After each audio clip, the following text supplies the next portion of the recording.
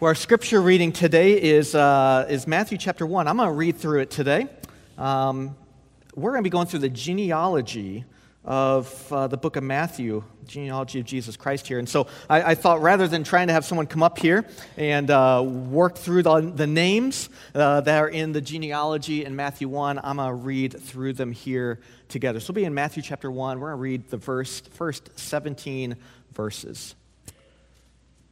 So Matthew chapter 1, verses 1 through 17 says, "The book of the genealogy of Jesus Christ, the son of David, the son of Abraham. Abraham was the father of Isaac, and Isaac the father of Jacob, and Jacob the father of Judah and his brothers. And Judah the father of Perez and Zerah by Tamar, and Perez the father of Hezron, and Hezron the father of Ram, and Ram the father of Amminadab, and Amminadab the father of Nahshon, and Nahshon the father of Salmon, and Salmon the father of Boaz by Rahab, and Boaz the father of Obed by Ruth, and Obed the father of Jesse, and Jesse the father of David the king. And David was the father of Solomon by the wife of Uriah, and Solomon the father of Rehoboam, and Rehoboam the father of Abijah, and Abijah the father of Asaph, and Asaph the father of Jehoshaphat, and Jehoshaphat the father of Joram, and Joram the father of Uzziah, and Uzziah the father of Jotham, and Jotham the father of Ahaz, and Ahaz the father of Hezekiah, and Hezekiah the father of Manasseh, and Manasseh the father of Amos, and Amos the father of Josiah, and Josiah the father of Jeconiah and his brothers at the time of the deportation to Babylon. And after the deportation to Babylon, Jeconiah was the father of Shealtiel, and Shealtiel the father of Zerubbabel, and Zerubbabel the father of Abiud, and Abiud the father of Eliakim, Eliakim the father of Azor, and Azor the father of Zadok, and Zadok the father of Achim, and Achim the father of Eliud, and Eliud the father of Eleazar, and Eleazar the father of Mattan, and Mattan the father of Jacob, and Jacob the father of Joseph, the husband of Mary, of whom Jesus was born, who is called Christ. So all the generations from Abraham to David were 14 generations, from David to the deportation to Babylon, 14 generations, and from the deportation to Babylon to the Christ, 14 generations." This is the word of the Lord. Thanks be to God. As we dig in here this morning, and you might be thinking, how in the world are you preaching a sermon from this? I will, though. Have you ever played the game where you try and guess the song by just listening to the first few notes or first few chords, first few lyrics that's played or sung in a song? It's kind of difficult to do, but there's some songs that have been written that just with the opening notes, just with the opening words, they're so recognizable that you just instantly know right away what song it is. Maybe a chord can be played and you're like, I know that song. Maybe it's the opening words to the Beatles song, Hey Jude, right? Or Beethoven's Fifth Symphony. Or what about this one? Have you ever, what comes to mind when you hear these two notes right here? Two notes. And you're all giggling because you know what that is, right? Theme song to Jaws. Just two notes, and you know the second you hear it.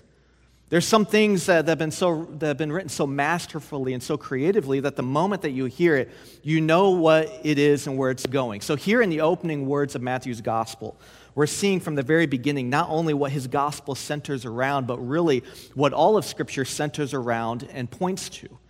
Right? From the very first week of the series that we've been in the last 4 or 5 weeks, we've defined the Bible as God's unfolding story, and we've said it this way, that it's one story about one God saving one people through one Savior. And since that first week, as we've journeyed through creation and fall and promise, that first week we're in Genesis 1 through 12, Scripture has been asking this question: who is he? Who is this Redeemer? Who is this Messiah who's going to save and redeem fallen, sinful humanity and restore it back to how it was meant to be? Now, the reason why we've titled this series God's Unfolding Story is because as the story of God progresses through the pages of Scripture, we're going to see more clearly God's redemptive plan to save a broken, rebellious people and to restore creation back to how it was meant to be, and with that, to dwell with his people forever. And yet, as the story unfolds, As we've seen now, Genesis all the way through Malachi, through the end of the prophetic books, we're introduced to character after character, and we see each and every week that each person we're introduced to is not that Savior. It's not Adam from Genesis 1 and 2. It's not Noah that we are introduced to in Genesis 6. It's not Abraham that we are introduced to in Genesis 12, or his son Isaac, or Jacob. It's not Moses that we see in the book of Exodus. It's not even the nation of Israel. It's not Joshua who leads the people into the promised land. It's not Saul. It's not even King David.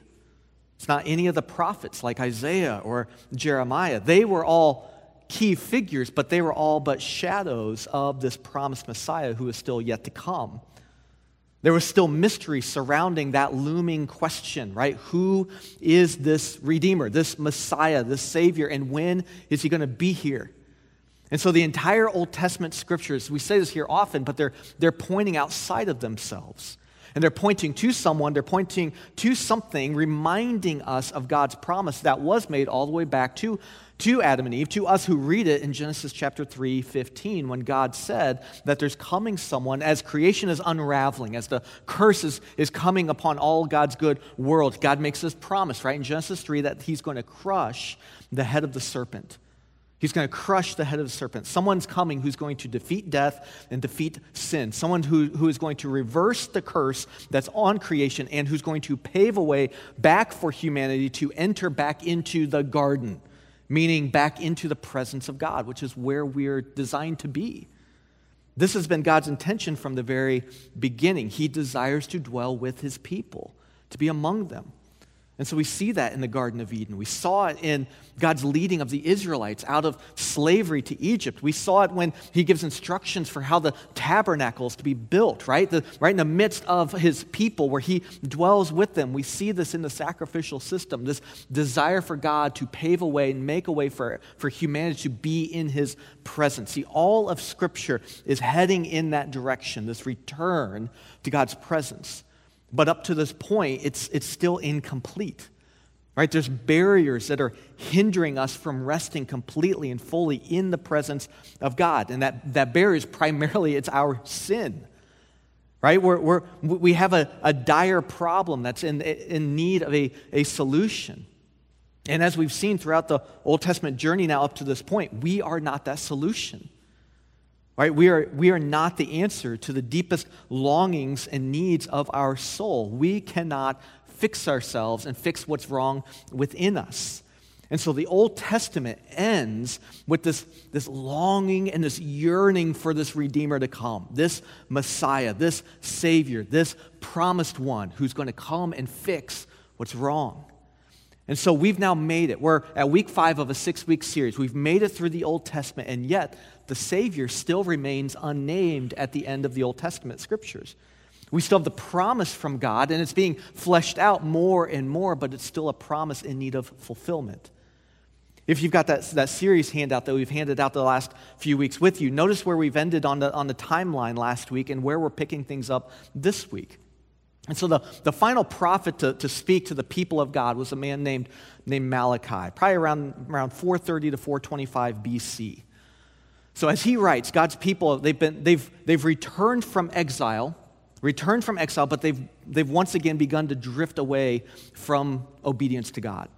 They've drifted away from his law, and so Malachi, as all the prophets would do, they would call the people to repentance, remind them of looming judgment that comes if they do not repent, and also the prophets would point to this future Redeemer, this future Messiah who's going to come and make things right once again. But then at the end, God just goes silent.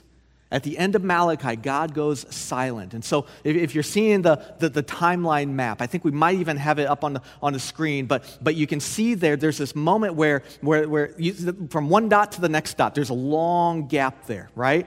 Nearly 400 years now has gone by between Malachi and now the gospel writers here. 400 years without hearing from God through a prophet. It's what's called on that timeline the intertestamental period. It's the time between the Old and the New Testaments. And that's a long time to not hear from God, especially if you've been waiting, as the Jewish people have been, for the promise to be fulfilled. 400 years. That's a long time. 400 years ago for us was year 1623. Right? The U.S. was still 153 years away from officially becoming a country. Right? 400 years, a long time. And so has God forgotten his promise? Has he abandoned his people? Will creation be forever cursed? See, the Gospel of Matthew, though, opens like the rising of the sun after a long, dark, and stormy night. I mean, can you picture that in your mind? Right? After you've made it through the darkest of nights, this gospel opens like a ray of light that begins to shine and begins to illuminate the sky. Because after 400 years of silence, after centuries of asking, who is this Messiah? Who is this Redeemer? Who is this Savior? We have, in verse 1, a name. We have a name. The book of the genealogy of Jesus Christ. Right? There's four gospels. Matthew, Mark, Luke, and John. The word gospel means good news. That's what that word means, good news. And so each gospel is this accounting of the good news that's found in the person of Jesus. And so each gospel, though, has its own way of looking at the person of Jesus. Matthew, Mark, Luke, and John all have the different angle of looking at the person of Jesus. Now, be really careful here. Now, every gospel writer is singing the same song. They're singing the same song, but each gospel is singing what I would say is they're just singing a different harmony, a different part, which comprises that same song. So, for example, we just finished as a church just about a month or so ago going through the Gospel of Mark. Well, Mark's gospel is obviously about the life of Jesus, but Mark's emphasis is really on Jesus as a servant, a suffering servant, right? Mark 10, 45, right? Jesus says, I didn't come to be served. I came to serve and to give my life as a ransom for many. And so Mark's emphasis is on Jesus as this suffering servant, the one who's going to have his heel struck, as you see or heard in Genesis chapter 3, but the one who will crush the head of the serpent. But Luke emphasizes Jesus as the Son of Man. It's a term Jesus uses of himself nearly 25 times in that gospel alone. And so Luke's emphasis is a little bit more on Jesus' humanity.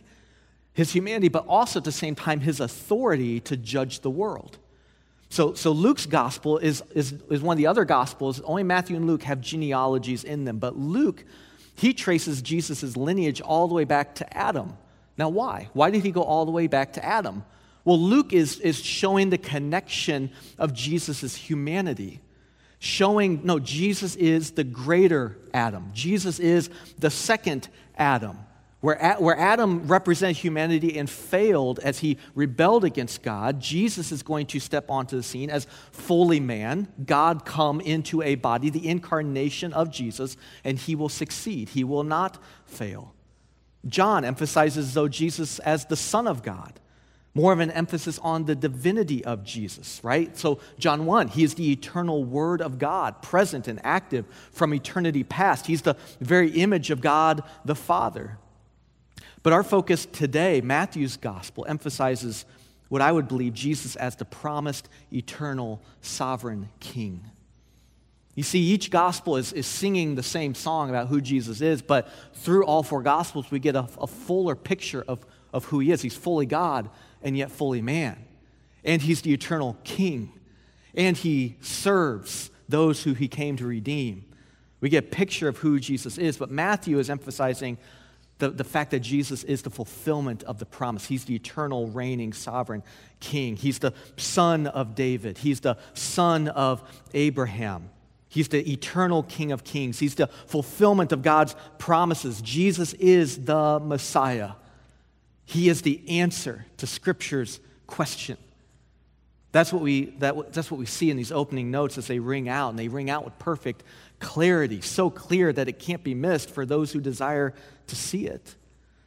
All that Scripture up to this point has been pointing to the hope of humanity, the hope of all nations, the hope for redemption and healing, and they find its fulfillment in the person of Jesus Christ. Now, Matthew breaks this genealogy down into 3 units. And so we're going to explore each unit here together this morning. Now I know for most of us, right? Like even just hearing me read the genealogies for a lot of us here, if not most of us, aren't that exciting, right? As we read it, it's just a bunch of names that are hard to pronounce, right? So can we just skip over the genealogy to get to the good stuff? But don't skip. If you ever come across a genealogy, don't skip over them. Don't skip over them. Study them. Dig into them. They're incredibly, incredibly important. Not just historically, but they're incredibly valuable theologically. Matthew here is telling a story. And he's revealing a profound theological truth that's transformative. And one in which it's revealing Jesus for who he is. We see who Jesus is through this genealogy. Now, we've touched on the first verse briefly, but let's look at it again just because it sets the stage for what comes after in it. That first verse ties together in just one sentence, really all the promises that are found in the Old Testament.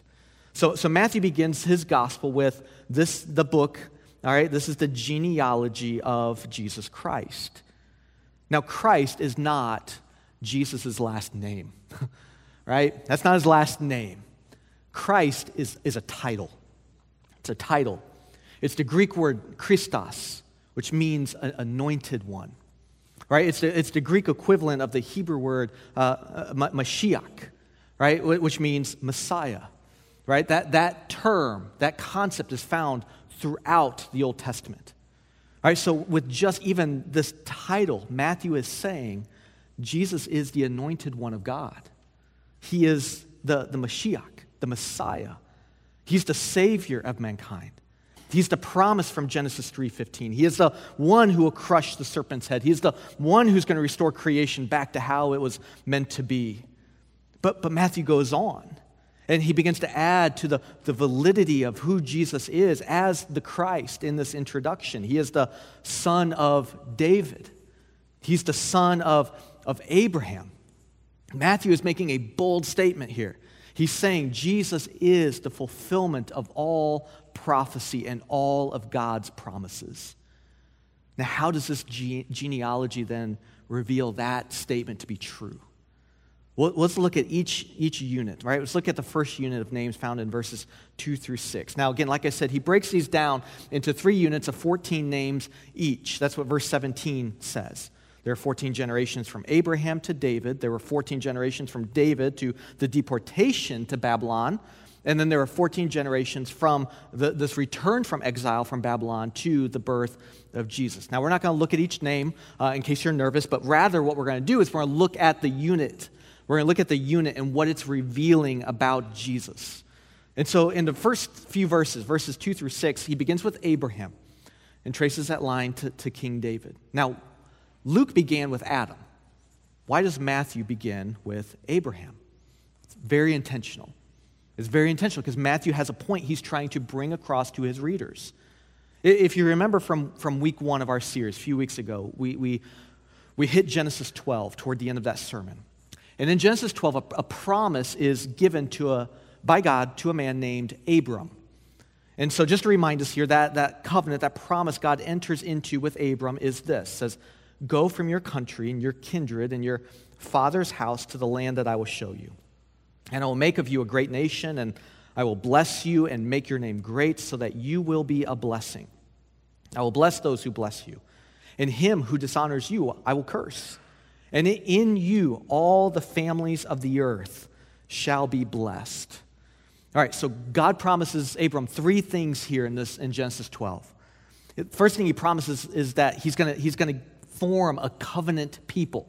Right, so remember again what the fall did. It fractured relationship between man and God. Right, so there's no longer a communal aspect of God and man living and dwelling together in perfect harmony. So what's God do with Abraham? He says, "Okay, I'm starting this process of restoration. I'm going to now through you. I'm going to form a covenant people." Now this here, as we move forward through the Old Testament, this is the nation of Israel. right? He's going to make them, he says, into a great nation. So that's one promise that he's making here. He's going to form this covenant people. And remember, everything here is this shadow and a picture pointing outside of itself to what ultimately will be fulfilled through the person of Christ. But here, I'm going to make a covenant people. That's Israel. Second thing he promises, though, is that he's going to give them, the nation of Israel here, give them a promised inheritance, right? A promised inheritance on earth.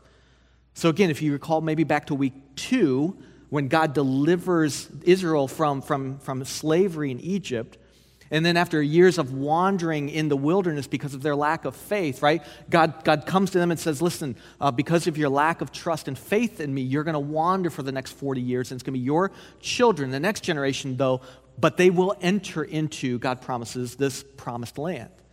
This place where you will dwell and will establish this place for you to live underneath my reign and rule, right? So he's going to form a covenant people. He's going to give them a promised inheritance on earth. And the third thing he promises here with Abram is he's going to use Israel to accomplish a global purpose, right? He's like through them, God says, all families, all nations on earth are going to be blessed. That Israel there, he's calling, saying, I'm calling them to be that light. Here's what it looks like to live underneath my good reign and rule, right? And as you submit to my reign and rule and you walk in obedience, you're going to be this light to the surrounding nations, and it's going to draw them to me, right? And so those are the three things that we see in Genesis 12. This promise, this covenant that God makes, though, with Abram, it's reiterated again in Genesis 15. 2 chapters later then, in chapter 17, Abram's name is changed to Abraham, which is probably what we're most familiar with, Abraham. And it was changed because Abraham means the father of many. He was going to be the father of many nations. And it's with that promise in Genesis 17 that God says to Abraham that I will make you exceedingly fruitful, and I will make you into nations, and kings shall come from you. It's the first mention of kings coming from the line of Abraham. So now we're hearing that kings and nations are to come through Abraham. So royalty is coming from his line. So now, back in Matthew, if you begin to follow the genealogy, you're going to see this continuation of this promise as it begins to narrow in on who this royal figure would be and who it's going to come through. All right, so Abraham fathers Isaac, and Isaac fathers Jacob, who then fathers Judah. Now, with Jacob and Judah, we see a more narrowed promise of this royal line. If you recall, in the book of Genesis, Jacob had 12 sons, right? Had 12 sons. Judah was one of them. So the question at this point becomes, okay, if you're in that part of the story, which son is this royal line coming from? And so we find out in Genesis chapter 49 when Jacob says that the scepter shall not depart from Judah. So here's why Matthew is not mentioning any of the other sons of Jacob, but only now Judah. Why? Because royalty is coming through that line. The scepter is not going to depart from Judah. So that's why we have Judah's name mentioned in this genealogy, because through his line, this eternal king would come and redeem broken humanity, would fulfill the promise of God that was made to Abraham in Genesis 12. So what's this unit, verses 2 through 6? What's this unit reveal about Jesus? I would say it this way. That's revealing that Jesus is the fulfilled promise and blessing for all peoples. He is the fulfilled promise and blessing for all people. That's what Matthew is getting across here. Jesus is going to form a new covenant people, the church. Jesus is going to establish his eternal kingdom, right? What's the first thing Jesus says in Mark chapter 1 when he steps onto the scene in his ministry? He says, the kingdom of God is at hand. Repent and believe in the gospel. Right? Jesus steps onto the scene and says, the kingdom is in your midst, right? It's here. I'm bringing it, right? And so Jesus is the one who's establishing this eternal kingdom where this new people that he's redeeming and reconciling is going to dwell with him. And now it's going to be through the church that we live. We're outposts of this kingdom, that we live under this good reign and rule of Jesus, that people then from every nation and tribe and language are drawn to him. See, Jesus is the fulfillment of the promise. He is the son of Abraham. But the genealogy continues, right? He's also the son of David. So it's another key figure in the Old Testament. And that's what the second unit of names reveals, starting with the last part of verse 6 all the way through verse 11. We get a list of kings, right? Some are good, most weren't. David was the great king of Israel. He was a worshiper, and he was a lover of God. And it was under David's reign that God's people and the kingdom of Israel, it was flourishing. And so in connecting Jesus now to David, Matthew is revealing Jesus' royal identity. That like David, who is a great earthly king, Jesus is the greater David. Now it's so important for us to know the Old Testament, because knowing the Old Testament is going to bring to life a greater understanding of the New. And so with that, in 2 Samuel chapter 7, David is reigning, and David desires to build a grand temple for God, right? So that God would dwell with his people. David desired for God to be here with his people. So he says, God, I want to build you this temple. But God speaks to David and says, listen, you're not going to be the one. You're not going to be the one who's going to build this temple for me, but instead it's going to be your son, Solomon. He's going to build it. But in 2 Samuel 7, God makes a promise to David as well, just as he made a promise to Abraham. And so in 2 Samuel chapter 7, verses 12 through 13, God speaks to David and says, when your days are fulfilled and you lie down with your fathers, meaning, David, there's coming a day when your reign will come to an end and you're going to go into the grave. Right? But then he says, listen, I will raise up for your offspring after you, who shall come from your body, and I will establish his kingdom. He shall build a house for my name, and I will establish the throne of his kingdom forever. So in 2 Samuel 7, David desires to build a temple, right? Desires for God to dwell with his people, which is why as the king of Israel is established and flourishing, he wants to build this place for God to dwell. God says, no, it's going to be your son who's going to do this. Right? But through you, though, David, you will one day pass away, through you I'm going to establish an eternal kingdom. This is the promise. I'm going to establish an eternal kingdom through your line with an eternal king who's going to reign over my people, which comprise not just the nation of Israel, but as I said to Abraham, it's going to comprise all nations, all people. And he says, and this king is going to come from your line. He's going to come from you, and he's going to reign forever. You're going to the grave. You're a shadow, David, of one who's coming who's greater. I can't emphasize enough how huge this promise was for the Jewish people. They wanted this great king, right? The one who would reign and triumph over their enemies. Unfortunately, the Jewish people misunderstood this so much so even with Jesus, they're trying to force him onto this earthly throne. Jesus kept saying, no, my kingdom is not of this world. It's a heavenly kingdom. They misunderstood it, but the Jewish people were longing for this fulfillment of this promise. When will this eternal king come? It was a promise that rang out throughout the Old Testament. In Isaiah chapter 9, what do we hear Isaiah say? And prophesy, pointing outside of itself, right? For to us a child is born. To us a son is given, and the government shall be upon his shoulder.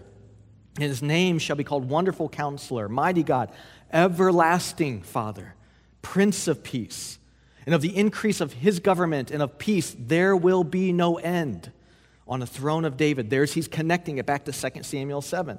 On the throne of David and over his kingdom, to establish it and to uphold it with justice and with righteousness from this time forth and forevermore.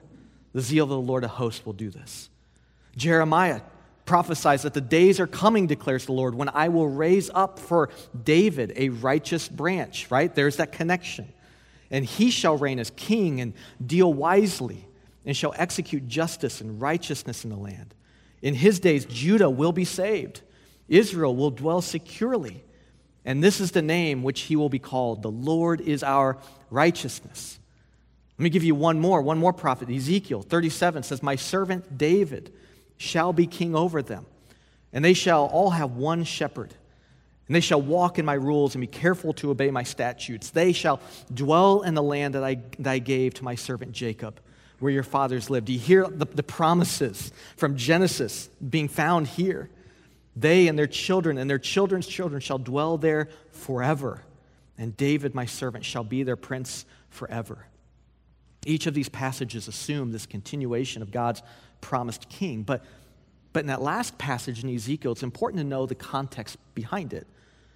At the time Ezekiel wrote that, David had long been dead, but he's writing as if David's alive, isn't he? The people of God, as Ezekiel writes, they're in exile. They're in captivity. They're not in Jerusalem. The temple of God, in fact, had been destroyed. So to them, as they're hearing this from Ezekiel, it would seem to them in that moment like the promises of God have failed.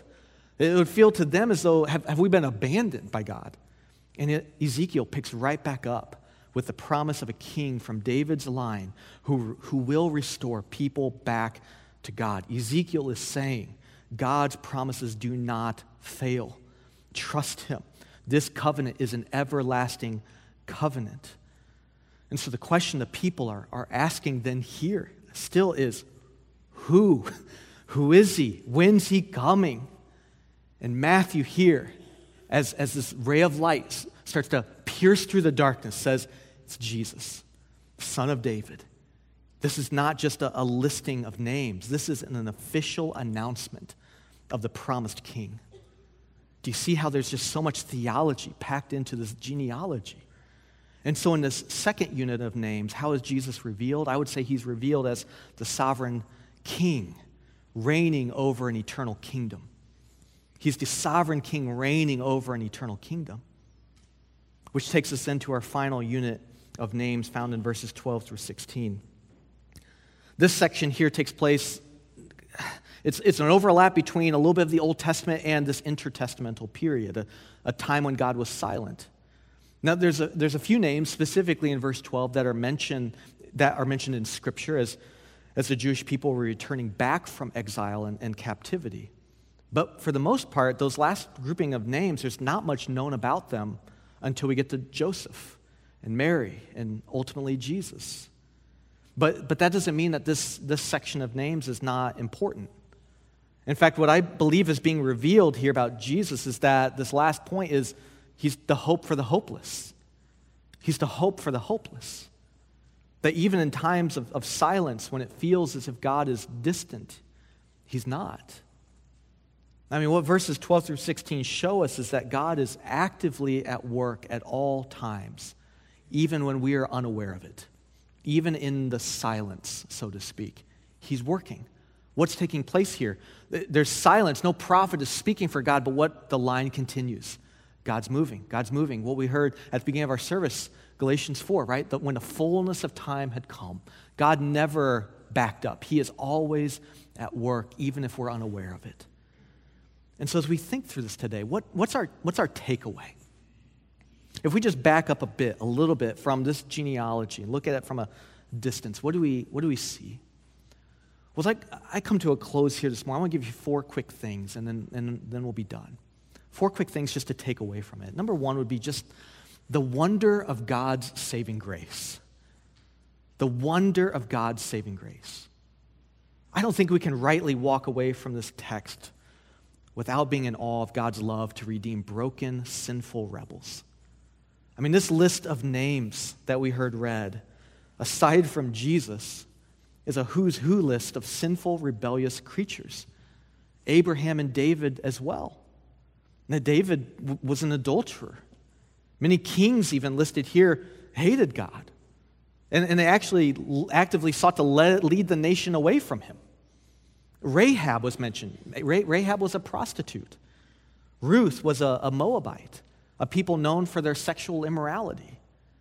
It's a list of the morally outcast. And listen, we're no better, right? So we've been adopted into the family of God. The genealogy, that line continues as God now, as we're on this side of the redemption of Christ, and he's drawing us and adopting us into his family. So there's this new genealogy, new list of names connected with this group here. And what? We're a who's who list of rebellious, broken creatures who have been saved by God's grace. The same as this group here was saved by the grace of God.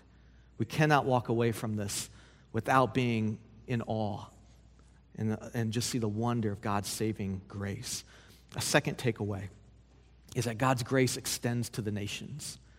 God's grace extends to the nations. God's mission is a global mission. The names listed here include people from different ethnic groups.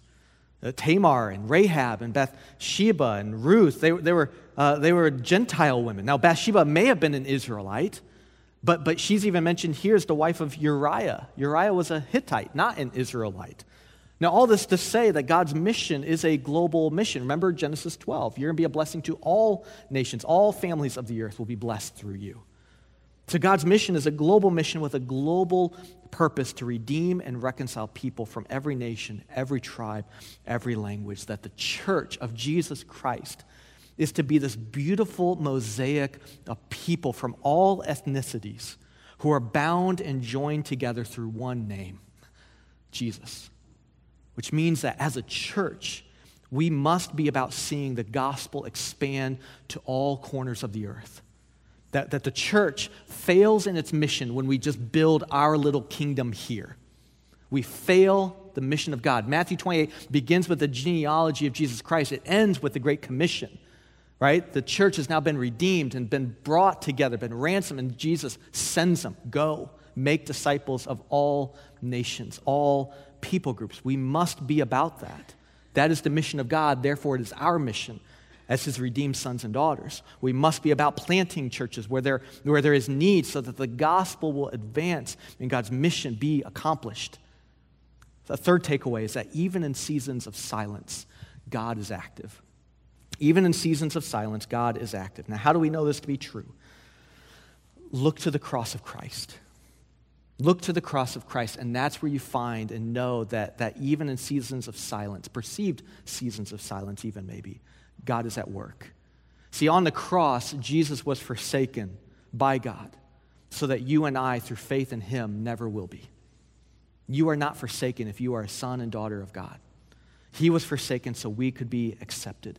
In those seasons of silence, when it feels as if our prayers are not being heard, when it feels as if you are in the wilderness or are in exile, you look to Christ. You look to Jesus, who came to redeem you and ransom you back to God the Father. You are his son. You are his daughter, cherished, beloved. Know that through Jesus and because of Jesus, you are accepted. And we look to God's word, right? If you want to hear God speak to you, you look to God's word. I think a lot of times we want this kind of mystical, I want to hear it internally, God speaking, and when we don't hear that, it's like, oh, where is he? And like we have literally right here the words of God. Like he is not silent.